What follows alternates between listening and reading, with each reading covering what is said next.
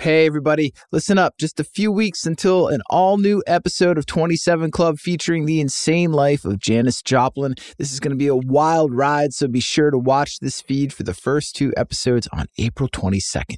And today I'm here to let you know about the new season of Dear Young Rocker, a raw, music-oriented coming-of-age story by my friend Chelsea Erson. In seasons 1 and 2, Chelsea told her own story of finding an outlet for anxiety and her place in the world via falling in love with music. So go binge those seasons now if you haven't already.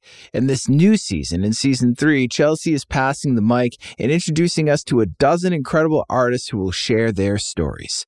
Search for Dear Young Rocker in your podcast app and subscribe so you can hear the new season when it kicks off April 7th. In the meantime, here's a trailer for season 3 of Dear Young Rocker. Being a teenager is intense. Things could get tough back then. Maybe you got kicked out of your house for being yourself, or fell in love so hard it hurt, or were bullied viciously for how you look, or just hated yourself. But you might have found a release for your rage, your favorite band blasting in your headphones, or banging around on your first electric guitar.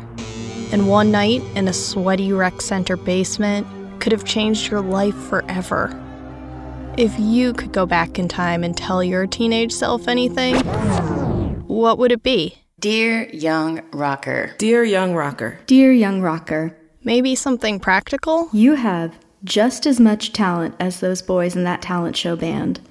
You simply need to develop it. Or empathetic. You'll be more and more yourself with every passing season. When we retell our teenage stories, we can reach a hand back in time for that kid we used to be to hold on to. We can become the person they needed in those moments when we felt so alone and like no one could ever understand. Join me, Chelsea Erson, for season 3 of my podcast, Dear Young Rocker.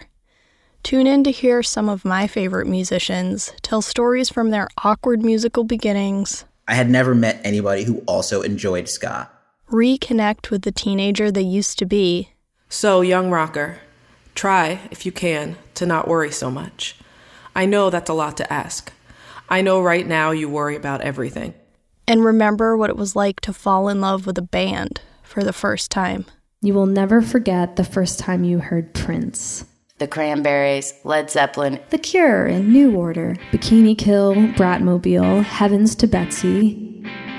In seasons 1 and 2 of Dear Young Rocker, I told my story of how I started life as an anxious, sensitive kid who wanted to be invisible.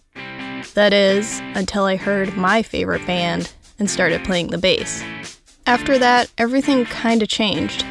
Although life still wasn't easy, especially as the only girl in my band. I wrote some letters of advice to my younger self about what I wish she'd known, and my listeners and I learned a lot about ourselves along the way. You can hear season 1 and 2 of Dear Young Rocker wherever you get your podcasts. But in season 3, I'm passing the mic to other rockers who grew up in different cities and countries, with different families, different musical tastes, and different challenges in their lives. I know how every time you go to a punk show, you search the room for another black person before you feel safe. I'm letting them tell their own stories of how they became young rockers, and give their own younger selves some tough love and support. Dear Young Rocker Season 3 comes to you from Double Elvis and iHeartRadio, and is executive produced by Jake Brennan of Disgraceland. Episode 1 drops on Wednesday, April 7th. Be sure to subscribe to Dear Young Rocker wherever you get your podcasts.